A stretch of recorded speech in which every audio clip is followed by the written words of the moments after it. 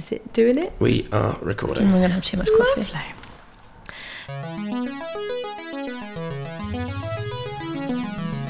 You're going to see the interview everyone is going to be talking about. Wagon wheel Watusi. What do I think of her? Yes. I don't think of her. Then we become divas as opposed to just strong women. Coughing during my interview, really? It feels reductive.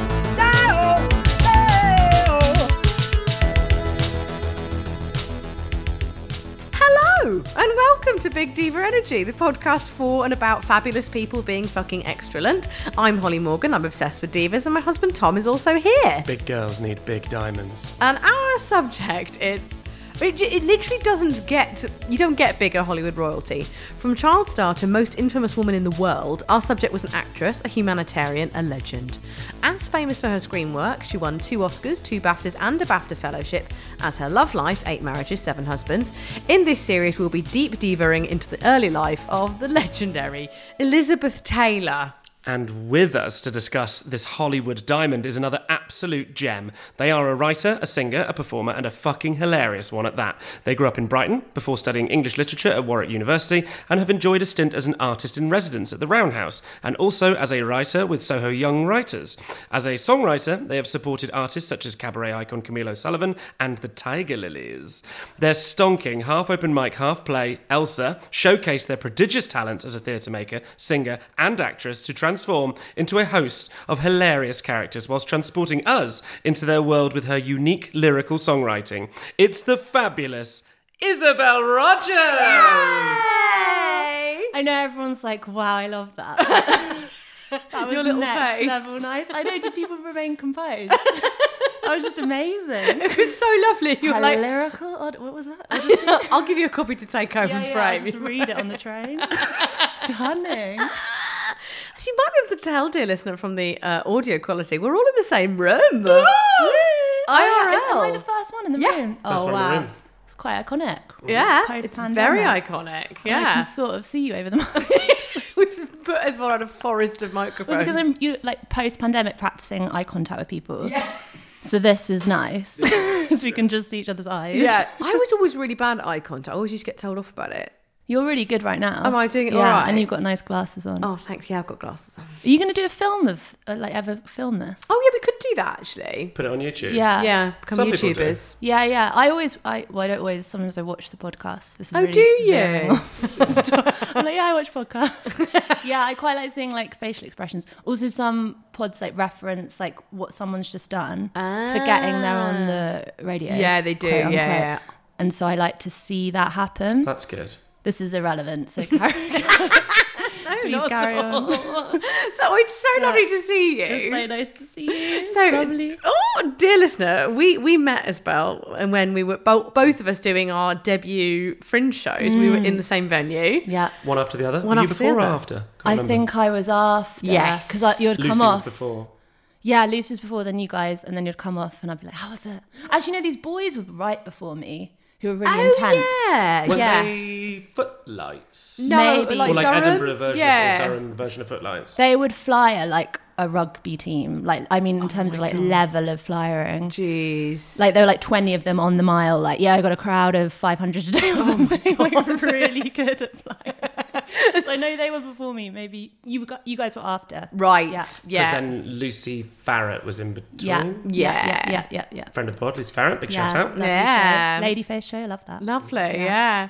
I'm promoting a show that isn't happening. Haven't happened for Ladyface. 5 years. Go check that out in class.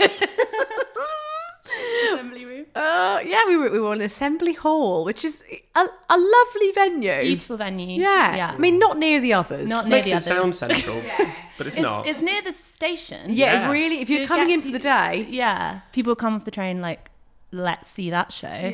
And then everyone else would be in the centre Yeah. of Edinburgh. It was largely OAPs, I would have said. Yeah, I got a lot of men expecting a Leonard Cohen kind of vibe. Yeah. Sure. I think I was billed with like a Leonard Cohen like tribute show and a Joni Mitchell tribute show. I get it. I have about 2 kind of singer-songwritery vibe songs. yeah. But otherwise not. It missold. Yeah, definitely. So sometimes when I had like my demographic, it was amazing. When I had like men and like angry wives, some women like seem to really not like me in the front row. Because I was like saying like, I was like swear words. I think we're not happy. Do you not swear on this? No, you do swear, yeah. Very much so. I'm not going to say it. I'm pure in real life. Good for you. Yeah, You're better than us. Some people would seem perturbed, but otherwise it was really fun when you had a good crowd. Yeah, we had a very elderly crowd as well. I think Bassie brought them in. Yeah, I don't know, like, yeah, and we swore a lot and stuff, and the show was called Seven Crazy Bitches, so I don't know quite what they were expecting, but it was a great crowd for sure. Mm-hmm. Also, we were always on the 2 for 1, which was down by the station. Yeah, and they just came up the hill. So, although I'm surprised they made it. yeah, Steep hill. but we had a nice time. No, thanks. Didn't Thanks we? for coming, everyone. Yeah, thanks thanks for for your coming. money. What is your demographic when you say? I'd say for Elsa, it was, to be honest, I feel like it can reach like lots of different demographics apart from young. Yeah, So, Tots. tots. Not for no tots. Because that was the thing in the first week, because it's called Elsa, I had Oh, Frozen no. fans. So I remember performing my One Night Stand song, and there was like 4 9-year-olds in the front row. Oh And I god. was like, courtside if you'll contemplate this. And I was like, shit, you're 9. But older crowd and like 20, 30 somethings, 40 somethings. Yeah. And like, all of that mixed together is lovely. Yeah, Like, yeah, no shade yeah. on the older crowd, because like all lots of women as well mixed together. Yes, exactly. That's really fun. Just below 16 wasn't great. I remember calling up being like, I need to up the, what's it called? PG, Yeah. but whatever it is on Like stage. advisory. Or Yeah. Advisory to plus 14. Oh my God, it went really dark in this room as I said that. It was like dark memories. Up They it to know. 16, there's 9-year-olds in the show. Yeah. See, if we'd been filming that, everyone would be able to Yeah, witness. to see that. But I described it like You did for actually. It was radio. very vivid. And I think because you you don't crossed the swear, your medium. vocabulary is better, so it's like you've got much more Yeah, access when I to... swore though, I was like, fuck. That's still bad.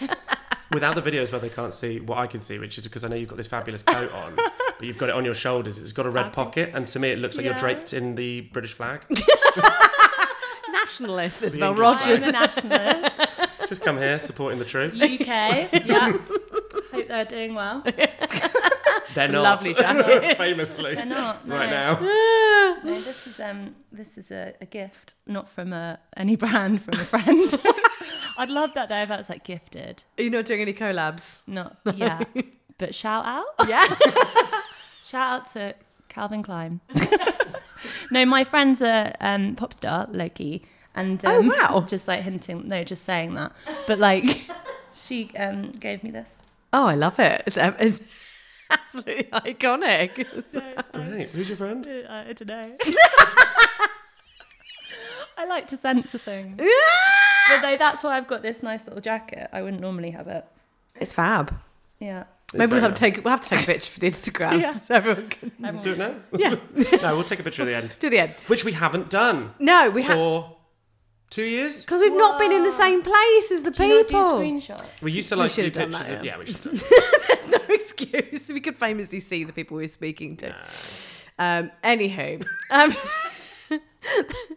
we would like to ask you some really stupid questions. Would you like to be asked these stupid Yeah, questions? I can't wait. I'm like shaking from the coffee, Oh. so that'll be really speedy. Amazing. Right, well, Amazing. question 1. I will always love you. Who is your all-time favourite diva? Yeah, love this. So mine are I'm like, yeah, prepared for Yeah. this. Mine are 2 fictional ones. Oh, have you had that before? No, You Road. might have had these too, though. I don't know. People might mention them. So if you guys watch Veep, Yes. yeah, Selena Meyer. I think she's my all-time favorite diva. Oh, Played by Julia Louis-Dreyfus. amazing. Is this like illegal because she's not real? No? No.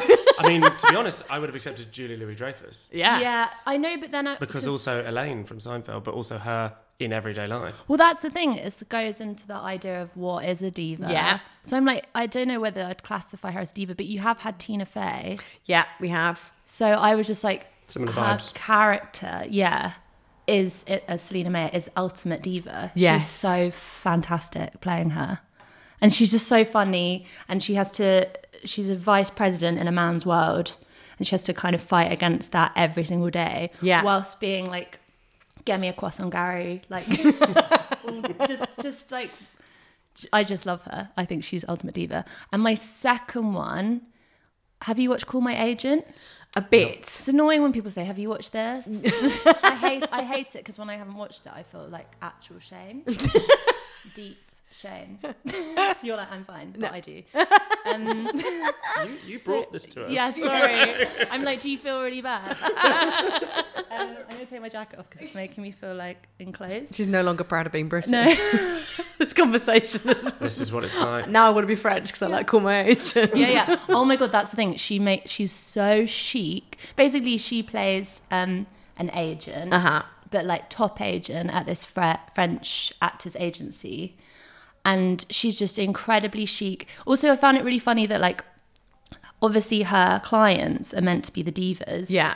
Because like actors, actresses, but she is a diva within a kind of more restricted role. Like obviously actors get to have more demands. Yes. And like say more demands.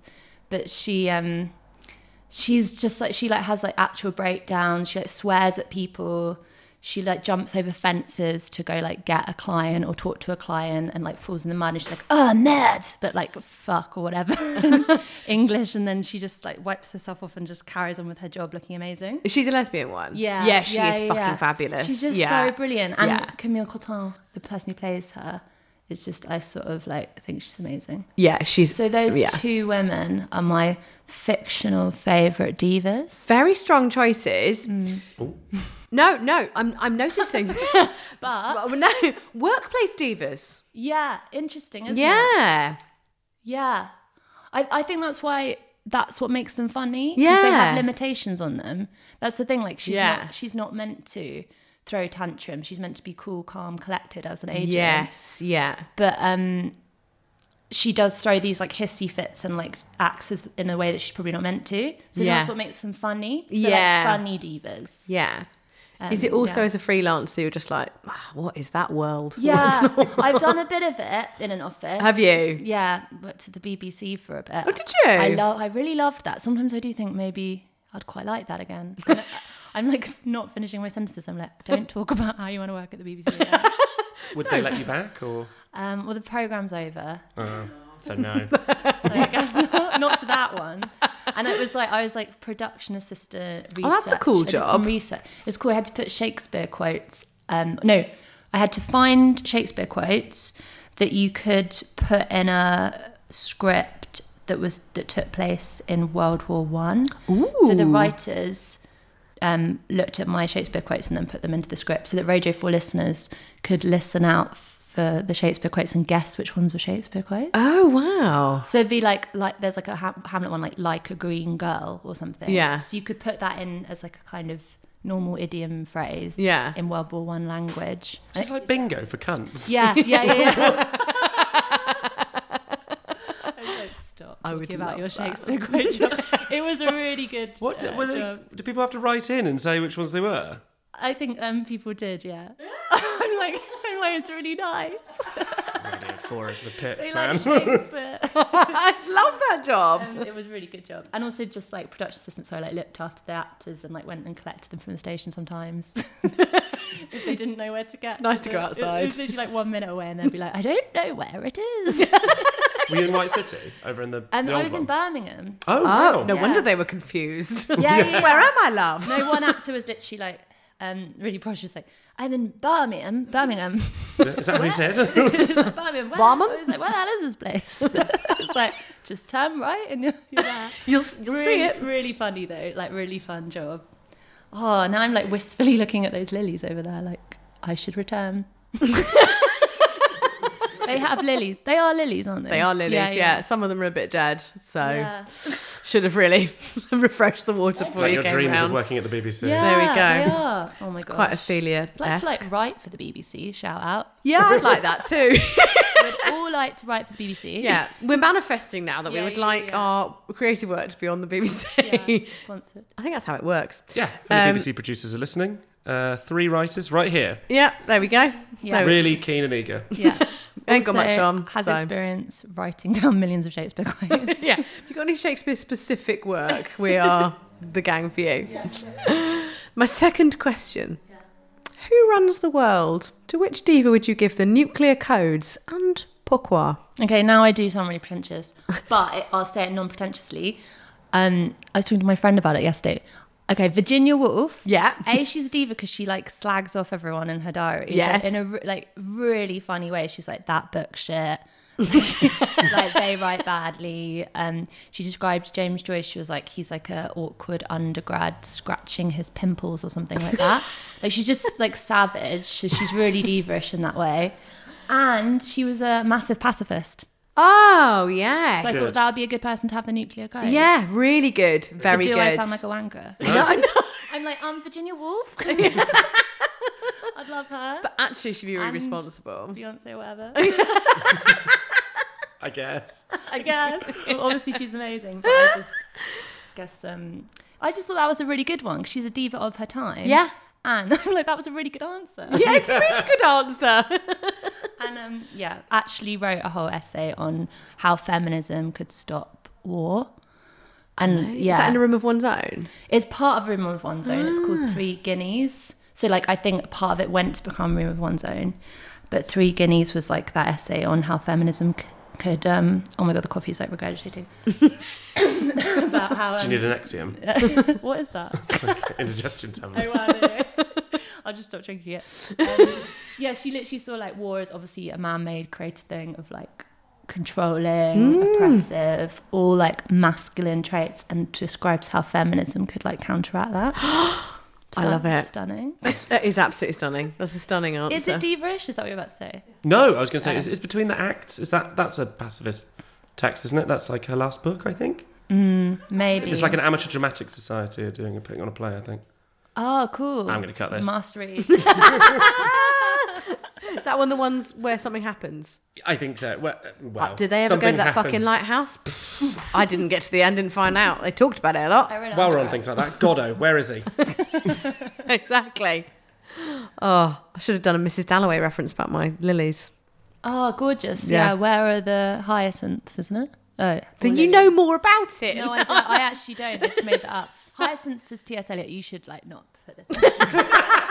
I just said no, it's T.S. Eliot. We have 3 English degrees around this Can't table. have a diva podcast or something being like, I'm just going on the hours. It's my only reference point. What, Nicole Kidman in a fake nose? Yeah. Yes. Oh, I gotta yeah. put stones in my pockets. Oh, I've got a fake nose on as well as a wig. I normally wear a wig, but now I've got a fake nose. Give me an Oscar. My third insane question. If I could turn back time, which diva would you send to which historical situation and why? Who did I have? Oh, yeah.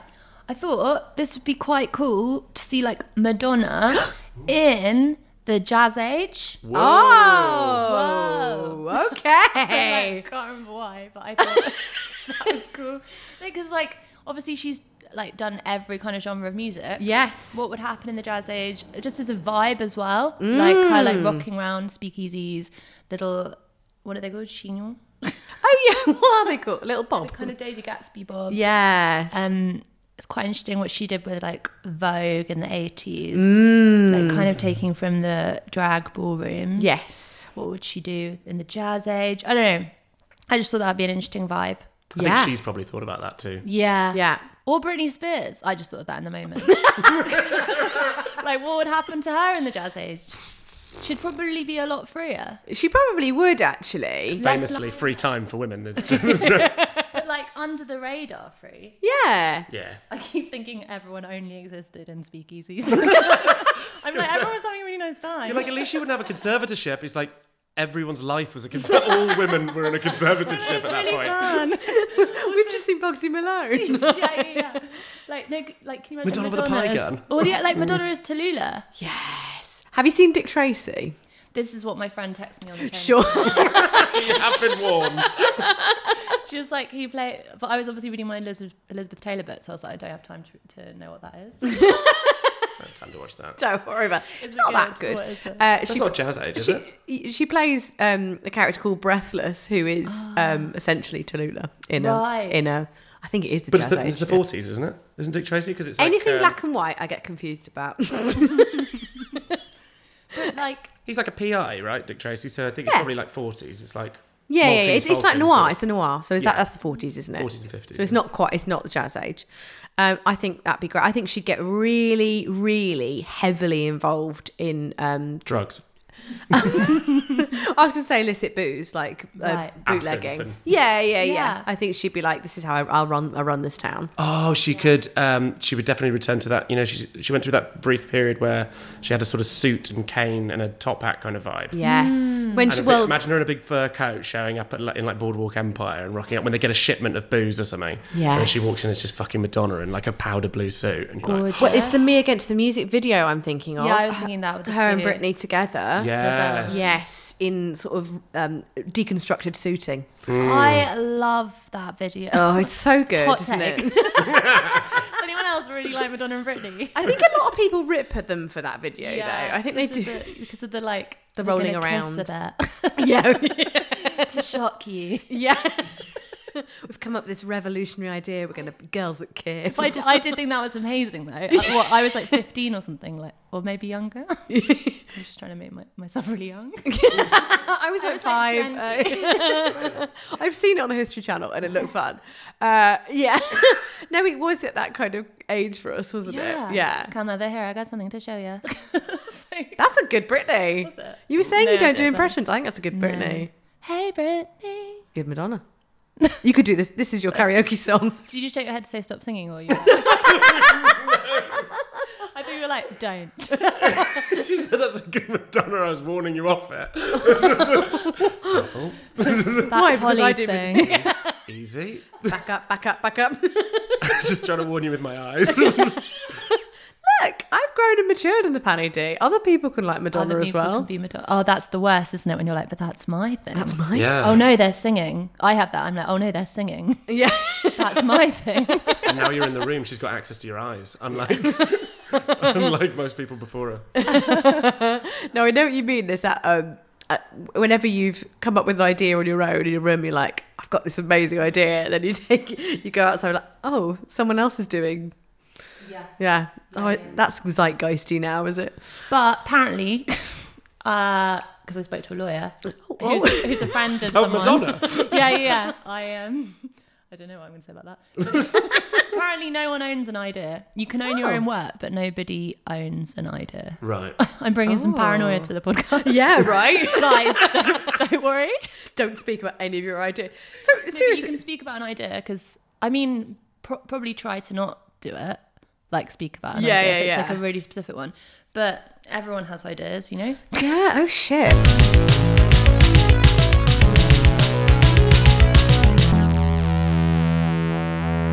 Amazing. Okay. Material Girl. What's on your rider? Oh yeah. Look, this one. Okay, obviously, like I requested today, black coffee. Yes. Really basic, but I just need it to help me function. But not too much. No, not too much because You get the shakes. Yeah, get the shakes. Do the. I've done the show on coffee before, like really, really, really quickly. This is the thing, like how much budget? Because I was like coffee. There's no budget. There's no budget. That's the thing. So I thought maybe coffee, like not that kind of stuff. Endless, like sparkling water. I heard someone had a masseuse, and I thought that was an amazing idea. Yeah. Just to like really limber up those vocal cords. Yeah. Turmeric shots. Oh yeah. I never know. The little Pret ones? Well, just anything. I Spicy. just like knocked them back in Edinburgh. But that's just basic like budget stuff. Maybe I thought it'd be cool to have a swimming pool. Yeah. Travelling pool. Just because I low-key used to be a really good swimmer. I was amazing, like genuinely. It's something that I'm entirely confident about. I'm amazing at swimming. Oh wow. I got 9th in the country. Like honestly, What? Like, oh wow. Like 9th in the country when I was like 16. No way. Yeah. So it would just get me entirely in the zone for a show. What's your preferred stroke? Butterfly. No, she's good. Probably. No one ever says butterfly. It's like basically professional. That's Yeah. the thing. I mean, now it would probably be front crawl, but I knew I'd get a reaction if I said butterfly. I always get a reaction when I say butterfly.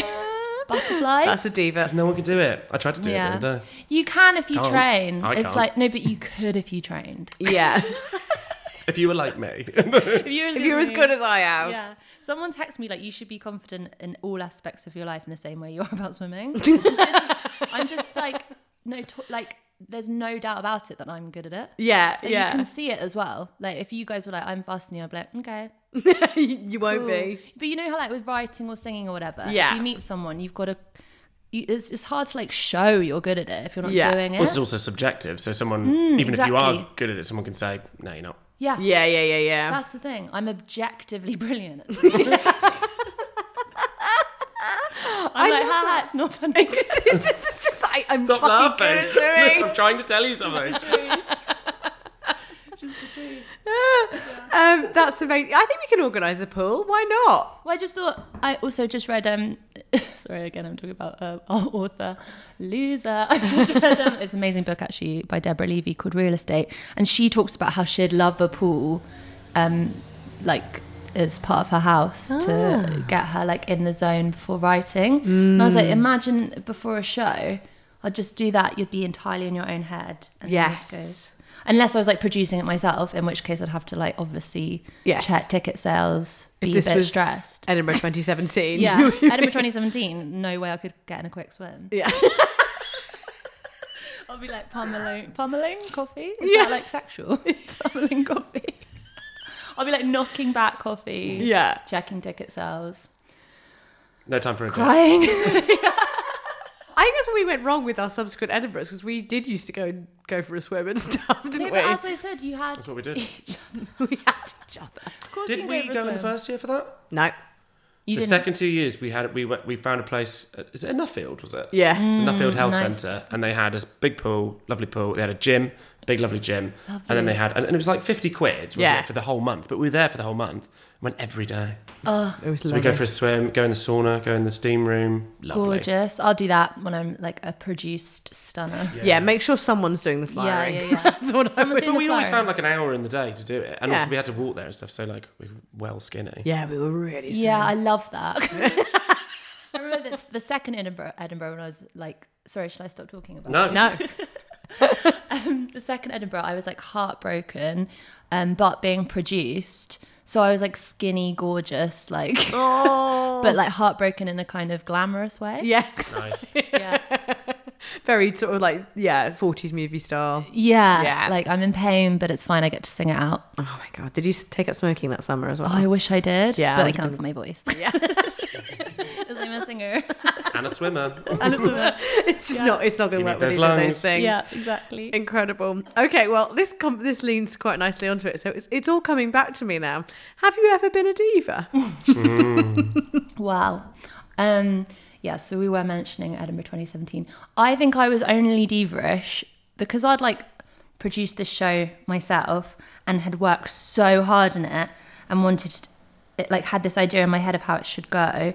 I think for the first couple of days I was a bit like I just said a few things to the really nice lighting guys who I became really nice friends with. And at the end, I remember saying I was a bit of a diva and they were like, "You're great, it's fine now." Oh, it's fine now. At the beginning, I was just like, That's what you want to hear. well, because one of the guys was like, it was his first time doing it. So I was like, I was just a bit worried. And I was like, sorry, I was just a bit worried that like the lighting wouldn't work or something during the show. That I said something like that. Right. Which isn't nice. And it never happened again when I was fine. So I think it's just happened when I'm a bit nervous. Yeah. If you're not like a rich diva, aka Elizabeth Taylor, Yeah. then it probably is more akin to mood.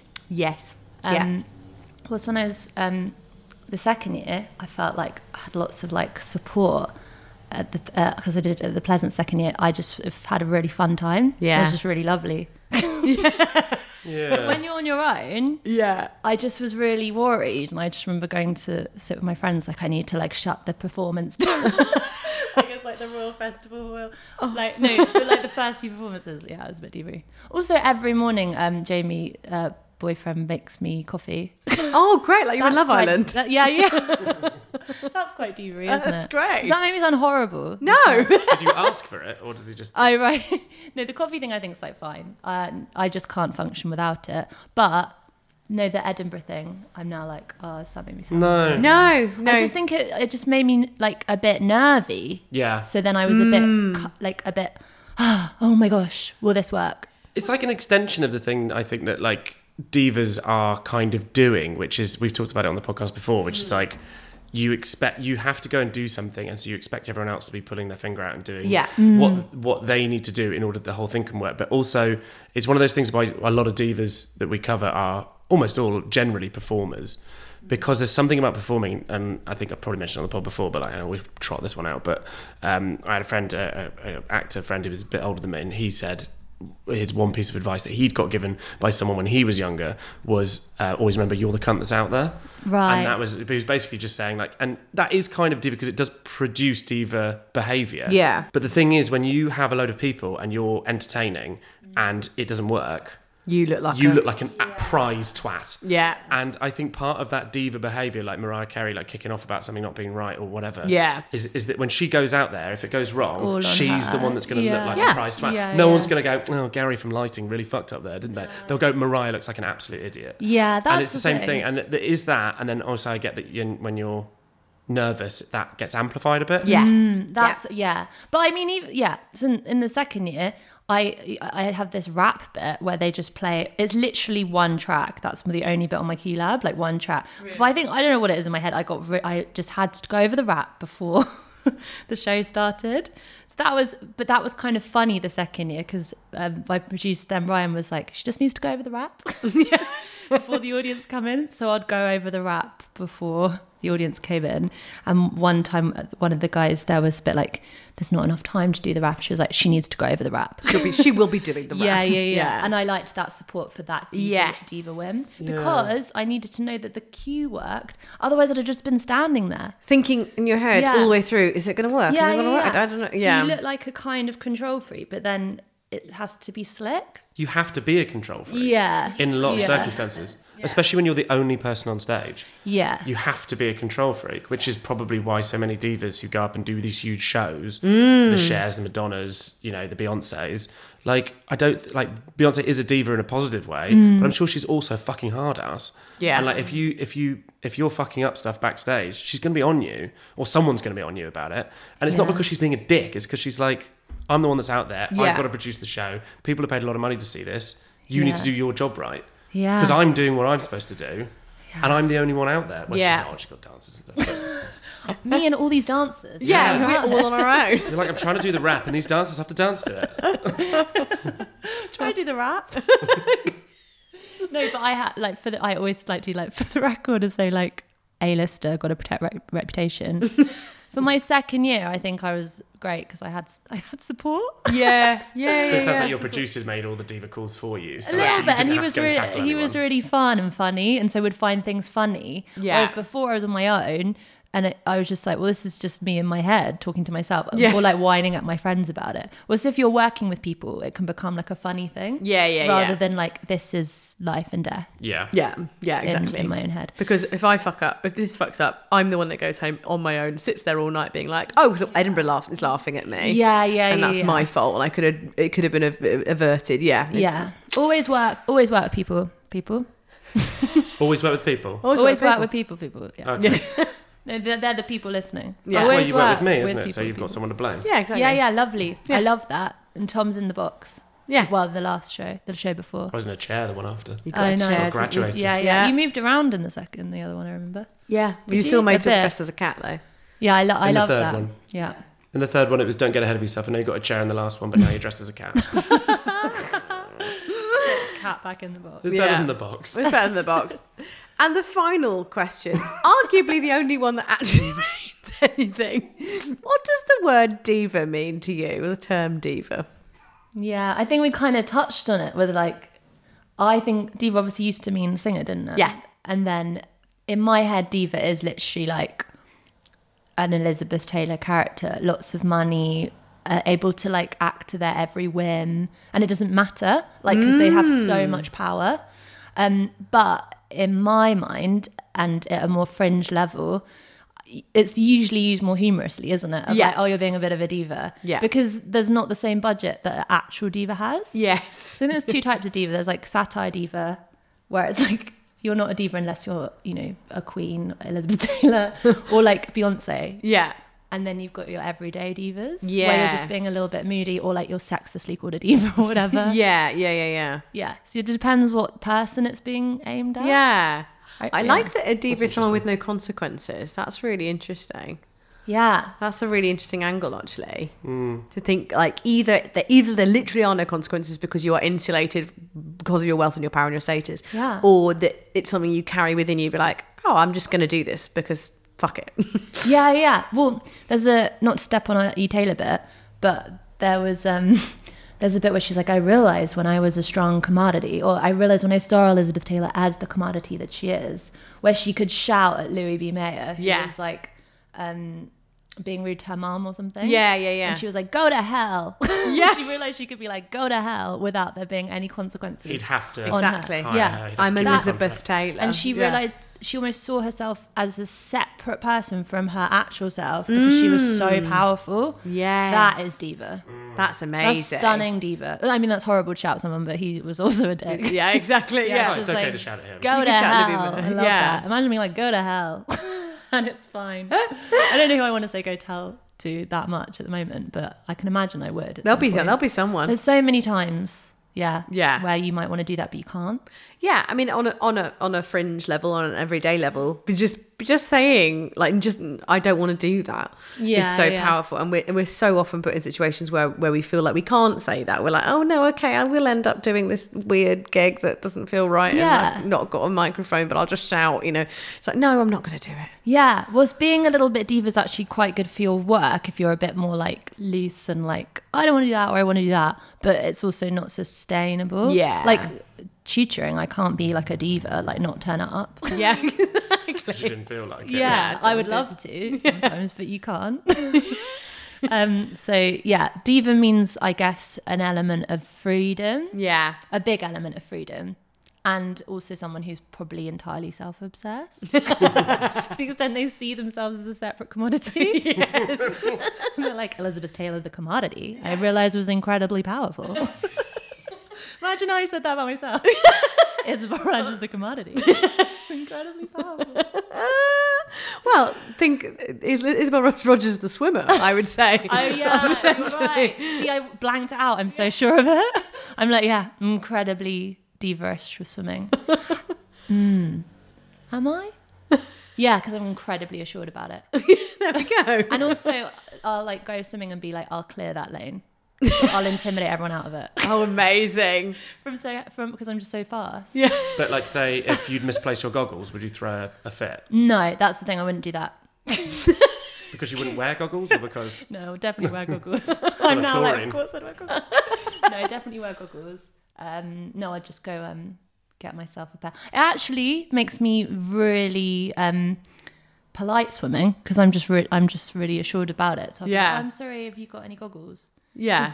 All of the energy is in your talent.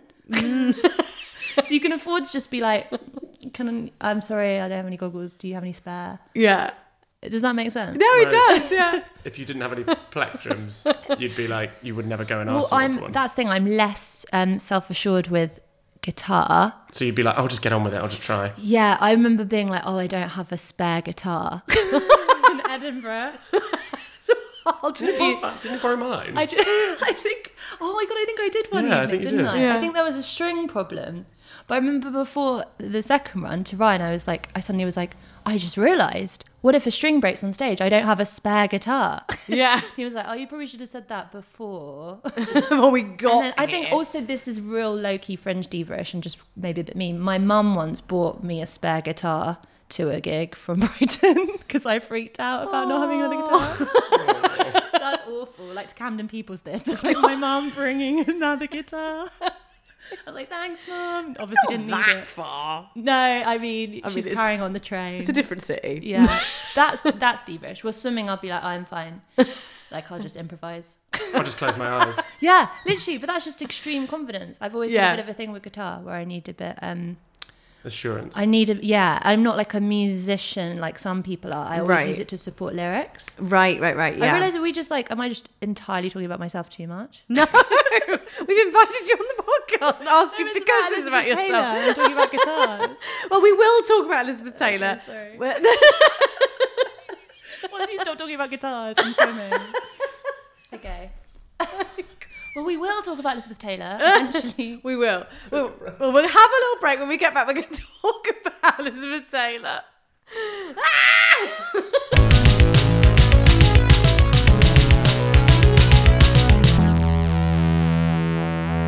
Okay, we're back, listeners. Now, so we've come to this realization this year. So we did Britney earlier in the year. We're like, right, when we take a diva of the scale with there's this much to say, we have to break it down. So, listener, we are doing Liz Taylor from birth up to Richard Burton, because that will be a future series that we'll get into. But trust us, there's a lot to explore before we even get there. Are we excited? Are we ready to go? I'm psyched. I'm pumped. Yeah, amazing. What was that? Isabel's referring to her notes. Just picking up my notes that I don't have. Incredible. So, Elizabeth Rosamond Taylor was born right here in London on February the 27th, 1932, to American parents Francis and Sarah Taylor. She was born with dystochiasis, which is a genetic quote-unquote disorder that produces an extra row of eyelashes. Sure. And her eye colour was reportedly violet. They're actually really, really dark blue because no one has purple eyes. Violet eyes. Yeah, stunning. Her father was an art dealer who had his own gallery in London. Her mother was an actress who'd been successful before marriage under the stage name Sarah Southern. Elizabeth had an older brother, Howard, who was born 2 years earlier, and the family lived in Hampstead, North London, which was and is full of rich fucks. A lot of this information has come from probably the most salacious biography of Elizabeth Taylor by David Brett. I'll tell you this. Which Isabel's read as well. Which Isabel's read and can confirm he does not hold back. No. Brett takes a very dim view of Sarah Taylor, who he paints as first a conniving social climber and then the worst kind of momager monster. Yeah. So prior to marriage, Brett alleges that Sarah had been involved in a number of queer relationships. Francis Taylor also had a number of homosexual relationships, most notably with Elizabeth's godfather, Tory MP Victor Cazalet, who Brett implies was in a sort of cabaret-esque menage with both of Liz's parents. And Liz famously went on to become one of the world's most prominent gay allies. So, yeah, might be something in her background there, potentially. I didn't know any of that. Yeah. Amazing. Sarah Southern was involved in like a sort of lesbian theatre group, wasn't she? She had talks about like lavender marriages and stuff. Yeah. It's very like some people are allowed in it, some people aren't allowed in it, and they kind of backstab each other for a bit. Yeah. Yeah. I don't know, and try to outnumber each other. But yeah, Sarah seemed to use the sexuality quite a lot to get Liz parts as well. Yeah, exactly. So I think it was just all quite fluid in terms of someone getting stuff out of other people as well. I always find it hilarious with like basically any time before our own. Like I said, how I get confused about black and white films, but like how everything is so prim and proper. Like if you read an Austen novel and then you're like, but they were shitting behind the drapes or whatever. And it's like the 40s and the pre-war, you imagine they are talking like this, but they're like fucking like rabbits. I know. And completely fluid and just like, but it's not reflected in the art so much. Not at all. I was literally thinking that because I watched National Velvet again yesterday, and it's so like wholesome and lovely and funny and pure. And then I was just thinking like how her mum would have like slept with like 5 producers to get her the role. Yeah.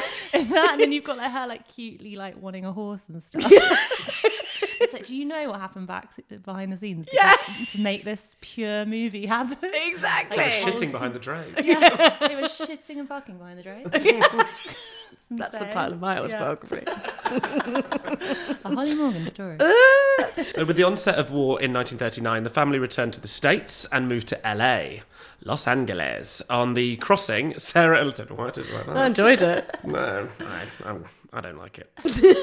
On the crossing, Sarah and Elizabeth saw Shirley Temple in The Little Princess and Sarah's evolution from social climber to aspirant to aspirant. Is that word? An aspirant? Yeah. Thank you.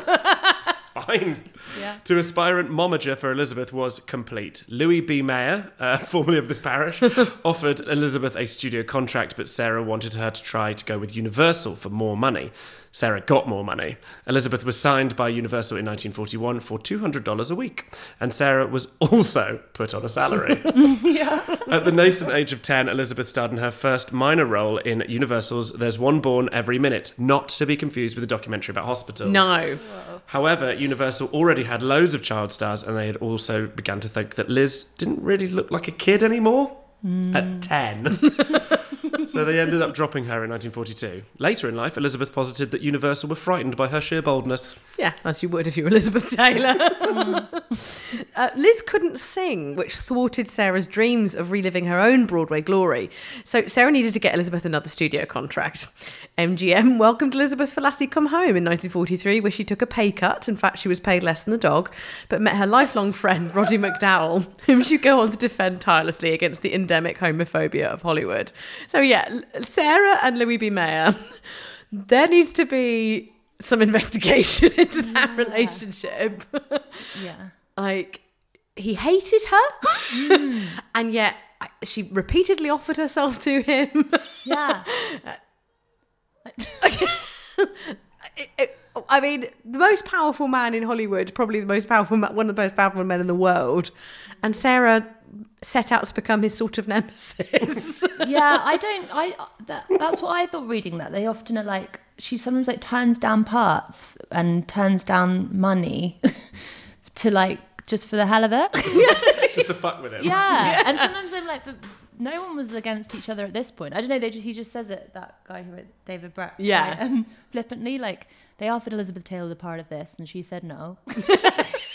Just because they wanted more money, and then they didn't get the money, and then they did it anyway. I guess that's just haggling, isn't it? Yeah, I guess so. Yeah. And also, like, that whole thing of the thing about her not looking like a child anymore, like, she had to be this, like, virginal kid covered with fluffy animals and stuff. Yeah. And her purity and virginity was so important. Yes, yeah. And I think Sarah and Louis B. Mayer were kind of in cahoots about that as well. Definitely. With her all the publicity in the magazines with her, like, literally looking like, she wasn't allowed to even know what the word sex was. Yeah, yeah. It's like she was so protected on set. Even when she went to the loo. Even when she went to the loo. Yeah, she had to be escorted. I mean, from this guy's. Yeah. Biography. All the from Brett, information I have is from Brett. And the dog, do we think, also became a nemesis? Put down by Sarah, presumably. Yeah, Lassie went home. It's so funny how we all knew that she was paid less than the dog. But she got to keep the horse, a national She velvet. did, yeah. But I think because she'd like slightly fucked the horse or something. Not literally, but like the horse. Sarah? But Elizabeth was like, no one else could ride him, so I got to take him home. She was like, that was the best gift I was ever given, the horse in National Velvet. So that's quite cute considering she was always given diamonds. Yeah.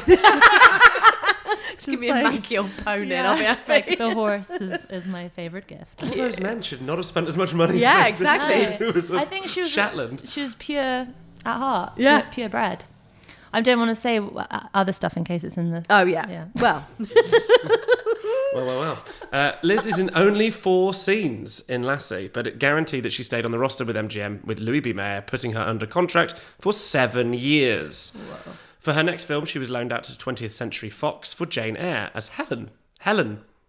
Don't know why my voice broke then. I get very upset when I think about Helen. It's tragic. The little girl who dies from TB at the beginning. However, Elizabeth was uncredited in the film. Oh my God. Surely that means...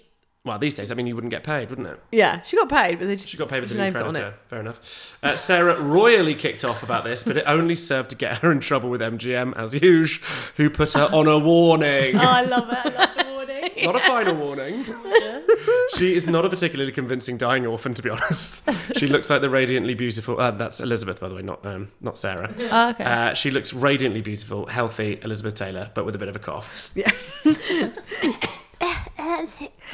Age 12 in 1943, she gets her first proper break in National Velvet, in which she plays a British teen who disguises herself as a boy in order to compete in the Grand National. She got the part because she could ride. She had a pony in Hampstead, remember? And due to her dad's connections and Sarah's machinations behind the scenes. But she still had to enter into an incredibly rigorous training schedule and even wait several months until she'd grown a bit, as the studio believed she was too small. Oh, too small. Too small, sexy, not... too Yeah. young. Yeah, exactly. During rehearsal, she sustained a back injury from being thrown, and which was never looked at, so she suffered from chronic back pain for the rest of her life. By the horse, presumably. Yeah. Right. Yeah, not Sarah. Been thrown across the room. Yeah. So what does this film mean to you as well? You love it. You love National Velvet. How many times have I mentioned National Velvet? No, I think that's why I chose her. Because I remember watching it when I was little and just thinking it was amazing. Yeah. And I'd like do the stuff that she did with, she puts the like string on her feet and pretends to ride the horse. Yeah. I'd like pretend to be her. But I'm like severely allergic to horses. Oh no! That dream never quite came to the front. Oh no! No, but me and my mum watched it last night. It's actually like really funny, like really dry. And just kind of amazing that this little girl won the Grand National. Yeah. Disguised as a boy. Yeah. It's a true story. Apparently, yeah. I meant to look that up actually before whether it's I've a not true looked story, that but I up. think Yeah, it actually Google. is. Yeah, do a quick Google. Yeah, why not? Is National Velvet true? Yes, National Velvet, a documentary. It's so clear her star power as well, isn't it? She's it is annoying. We spoke about this actually on text a bit, but like because she's so beautiful, it's a really true story. Hang on. The story that... Is it My or Me? Played by Mickey Rooney. My.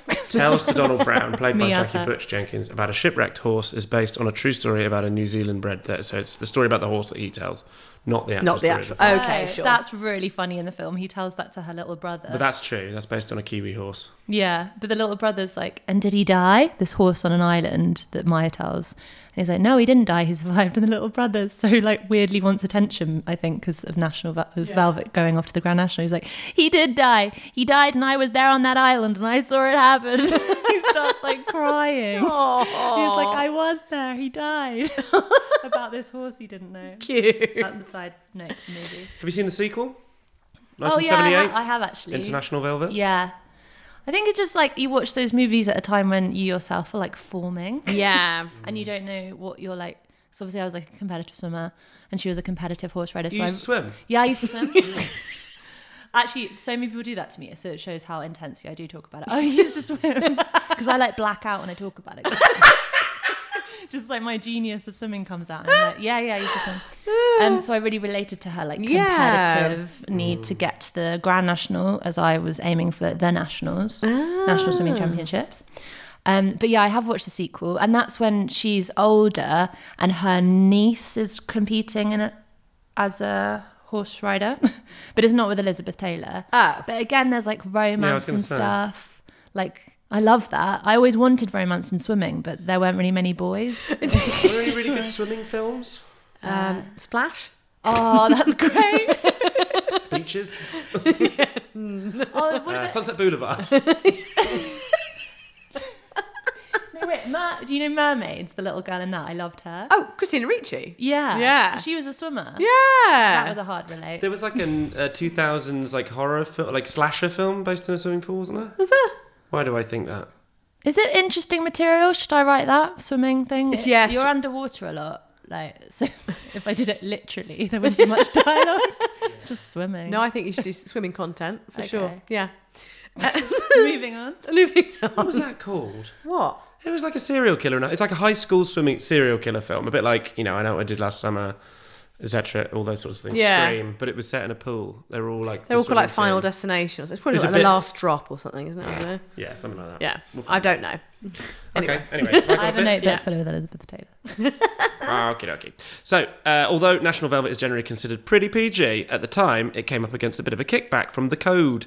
The Hays Code governed the major film studios for decades, requiring that their pictures be, quote, wholesome and, quote, moral, and encourage what the studios called, quote, correct thinking. That's quite... Like Big Brother, isn't it? Well, for, with the whole Red Scare and stuff, quite communist. Yeah, actually, Talking yeah. about correct thinking. Yeah. National Velvet bumped up against the censor's office due to Liz's changing body. Please omit the action of Velvet taping her chest and the line, I am flat as a boy. The Code Office ordered, and the movie duly did. Similarly, they dictated that Elizabeth could not be shown in a locker room with semi-nude jockeys if the scene is to be retained at all. The memo continued, all concerned will have to be fully clothed. In the final cut, a few jockeys do, however, change their shirts. Yeah. Well done, jockeys. Yeah. Getting one under the radar as usual. Yeah. Well, they're very short. Quite so literally, they under the literally go on the radar. Yeah, they just walk under it. Yeah, I think this is what is in, because like literally every biography of her, every tribute to her starts with the most beautiful woman that ever lived, or you know, something about where she Elizabeth looked. Taylor. Yeah, the beauty, the violet The eyes. icon. Yeah. The most beautiful woman in the world. The purple eye. Yeah, and you kind of go like, yes, of course she was, Yeah. but like we're trying to have a conversation about her work and what she Yeah, yeah. represents, and I thought it was really interesting that like her first big break, her body was still the subject of controversy. Yeah, that's so interesting. Because also I was thinking about all the movies as well. Like a lot of her endings in it are of her as the sort of more morally like bankrupt character, the sort of brown-haired temptress Yes. to the blonde. There's always like a blonde woman who's usually played by Eva Marie Saint, I think her name is. Yes. I can check my notes. But it's insane. She's always this sort of temptress character who at the end dies because she's like morally bankrupt. And Yes. obviously the Yeah. seductress has to die. Yeah. And so it's interesting, that starts literally when she's 12 in National Velvet. Yeah. She has to be on the right side of her sexuality, not exposed to too many topless jockeys or whatever. Yeah. And then I don't know whether you're going to talk about like Butterfield A, which I found so upsetting as an ending, because you think she has a chance to be free at the end. Yeah. And then she, spoiler, dies. Yeah. And it's so sad. And I read about that they were like, you have to kill her off because she Yeah. was a prostitute, and like Yeah. morally those women aren't really allowed to survive. Yeah. It's horrific. In this era. And watching it now, you think you're like, oh, maybe that's a comment on the fact that like she was fated and like she wasn't able to exist because her life was unhappy. But actually it was just because you're not allowed to let a fallen woman live at the end of a movie in Hollywood at that time. She hated that film and she didn't want to do it. It's post Eddie Fisher. So because the public thought she was this harlot who destroyed the marriage with Debbie Reynolds, which we'll get to, dear listener, don't worry. But yeah, the studio were also like, actually we can make some money out of her being a harlot. Let's make her play a sex worker. And that's why she was always a bit like, I won my fucking Oscar for the film I hated, which sort of, set her up as this kind of like, they found a way to exploit even that. So it's kind of fascinating and horrific. Yeah. And they'd read into every line, wouldn't they? Like, that's about the Eddie Fisher. Yes, yeah. And he's in the film. Was he like in it? Yeah. He's just literally saying it to him. He's just there. Choosing between like the pure blonde woman who he's going to marry and like the sexy awful Elizabeth Taylor comes in. her mink. Like Carrie Fisher's in the background. Right, but back to National Velvet. Sarah had been very present on the set, which is thematically in keeping with the film. And Sarah, as Velvet's desperate to please her mother as well. And this was like, Liz is now a major star and a major studio property. During the course of preparing for National Velvet, the studio had put braces on her. They'd removed 2 of her baby teeth. They dyed her hair, and they'd even suggested she use the stage name Virginia. But the Taylors refused. Liz later described the studio as a big extended factory which controlled all aspects of her life. Days were spent attending school and filming in the studio lot, evenings in dancing and singing classes, and in practicing the following day's scenes. Just like we were saying, like she's completely wrapped up in this life. There's no normality. It's not a normal childhood. National Velvet was a major hit and Liz received great notices. So to capitalise on this, the studio published a book of her writings about her pet chipmunk, Nibbles and Me, 1946. And she had paper dolls and colouring books made after her. So like that kind of, okay, so we've decided that we can police her body to a certain extent. She's a beautiful, but she's also still a child, remember everybody. Look at these colouring books. Look at Nibbles. Look at Nibbles. It's so cute, isn't it? Yeah. But look how beautiful she is, but also Nibbles. And her baby teeth are pulled out. I know. Isn't that fucked up? Yeah. Well, I guess it's the same thing of the publicity machine having to show her as like the ideal child who doesn't know anything of the world and is surrounded by cute little fluffy animals who she always seems to like animals. She loves animals, yeah. So promoting to the world this perfect young girl. Exactly. Nibbles is quite a good metaphor for that as well, because there were obviously several nibbles because like They don't live very long. Give me new nibbles to set, please. There was only one lassie. Yeah. That's bullshit. I know, right? Unbelievable.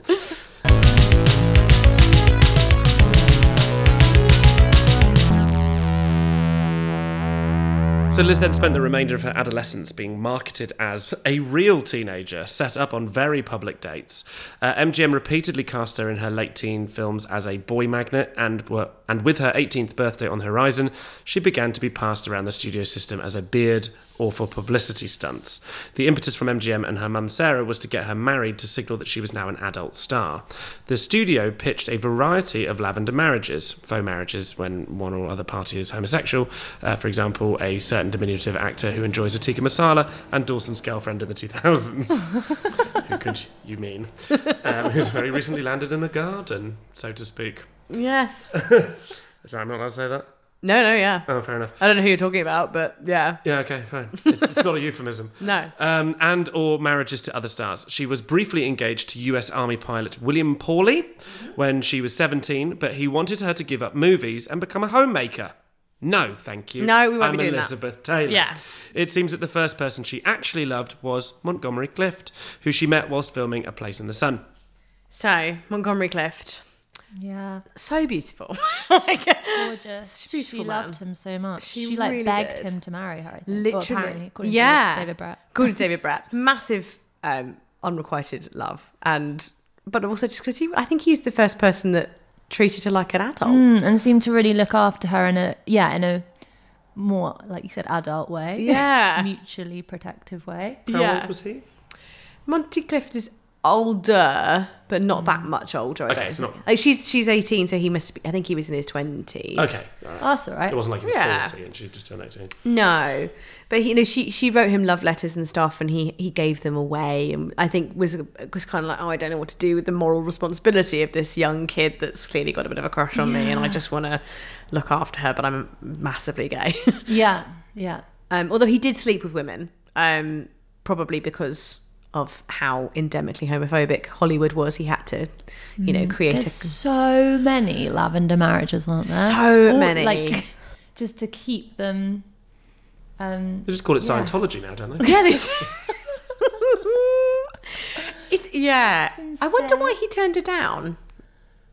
I guess wasn't he married though? Wasn't he? Was Montgomery Clift? I don't know. Maybe, probably. I thought he was married, and so, his wife was often jealous of Elizabeth Taylor, but it was obviously such a platonic relationship. But I thought he did have a fake marriage. We'll figure it. We'll Google fact check it. And so of the gay men in her life, Roddy McDowell, Montgomery Clift, then James Dean briefly, and Rock Hudson. Like, she's just it's these incredibly strong relationships that she has with these sort of like big brother type figures, and it's so sweet that those are the relationships that sustain her through her life, because everyone's got talks about her being married loads of times like she was completely emotionally fickle. And she wasn't. She was incredibly So faithful to those loyal. friendships. Yeah.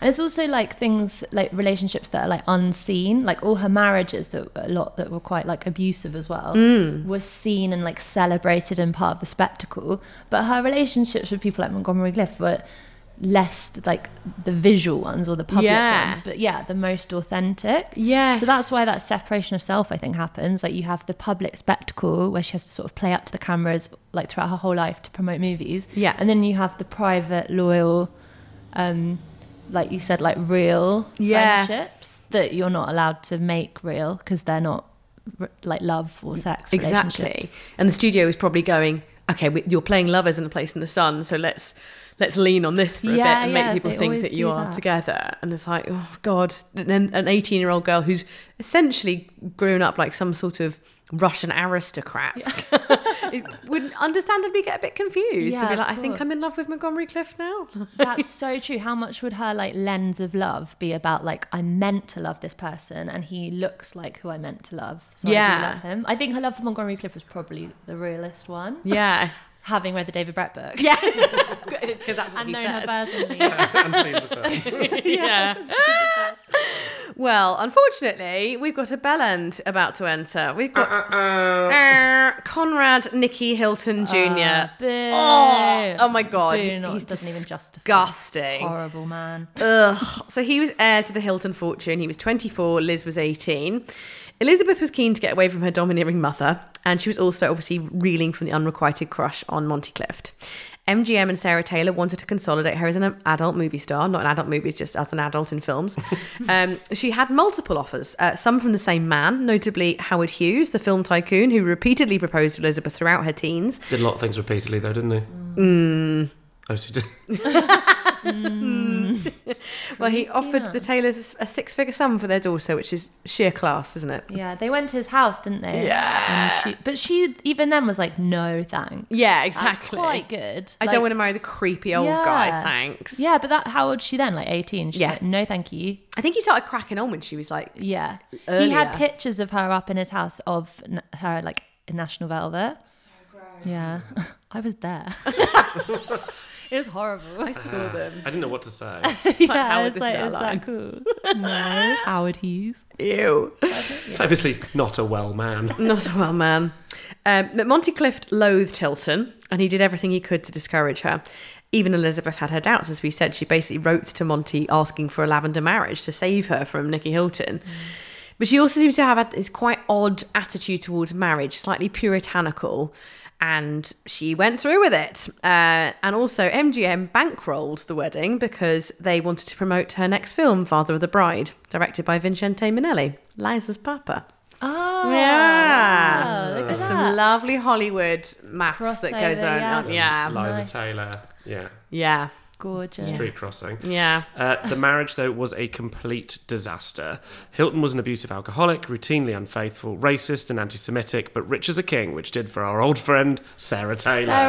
Sarah. Elizabeth reported that on their honeymoon, he punched her so hard in the stomach that she miscarried. reading that. It's horrific, isn't it? Yeah. Fucking hell. Horrific. Yeah. So married for just 5 months, Elizabeth was on the brink of one of the many nervous breakdowns she would experience throughout her life when she flew to be with Monty in New York, where he was embarking on his own, in his own words, on an epic fuckathon. Not on his own. Not on his own, famously. When she turned up there, she'd lost a stone and was smoking 2 packets of cigs a day. Monty was like, okay, we need to get rid of Hilton. We'll be having a divorce. Who didn't bother to personally turn up to the divorce hearing, but sent his lawyer to ask if the marriage could be annulled so that he could marry in church again. And she refused. Yes. Hilton would go on to marry Zsa Zsa Gabor and was also a total cunt to her as well. Yeah. And when he died in 1979, Elizabeth gave no statement and sent no flowers. Yes. Tell surprise. Indeed.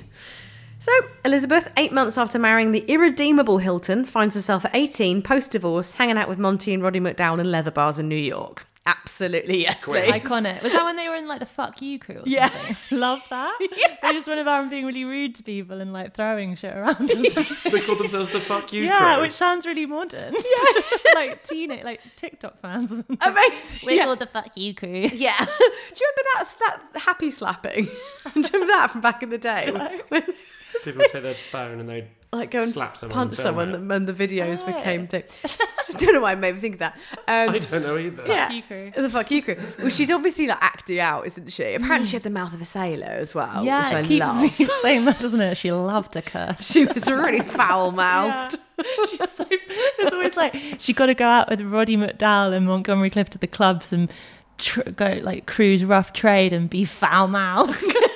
As if they're all the same thing. Yeah, but it always has to happen like in a club. Yeah. Where she could be foul mouthed. Going around in these clubs. Fuck! Whilst cruising rough trade. But Montgomery Clift and Roddy McDowell. I absolutely love it. Actually, there's a really funny bit where it's like they like trashed a hotel room or something horrible, and then Elizabeth Taylor felt bad, so then like paid for it and like paid all the cleaning stuff and like were nice to cleaning stuff after they trashed it. It's like that's so her. That's so her. Yeah. Like trash something and then be like, oh sorry. Pay for it. I think that was her though, Yeah. wasn't it? She was like, that was her diva. That's her other mode. self. Yeah. Diva self, and then authentic self, perhaps being like, oh, that's bad. Yeah. I did that. Oh, I live. Amazing. She's so Sorry. So that's where we're going to leave Elizabeth Taylor for part 1.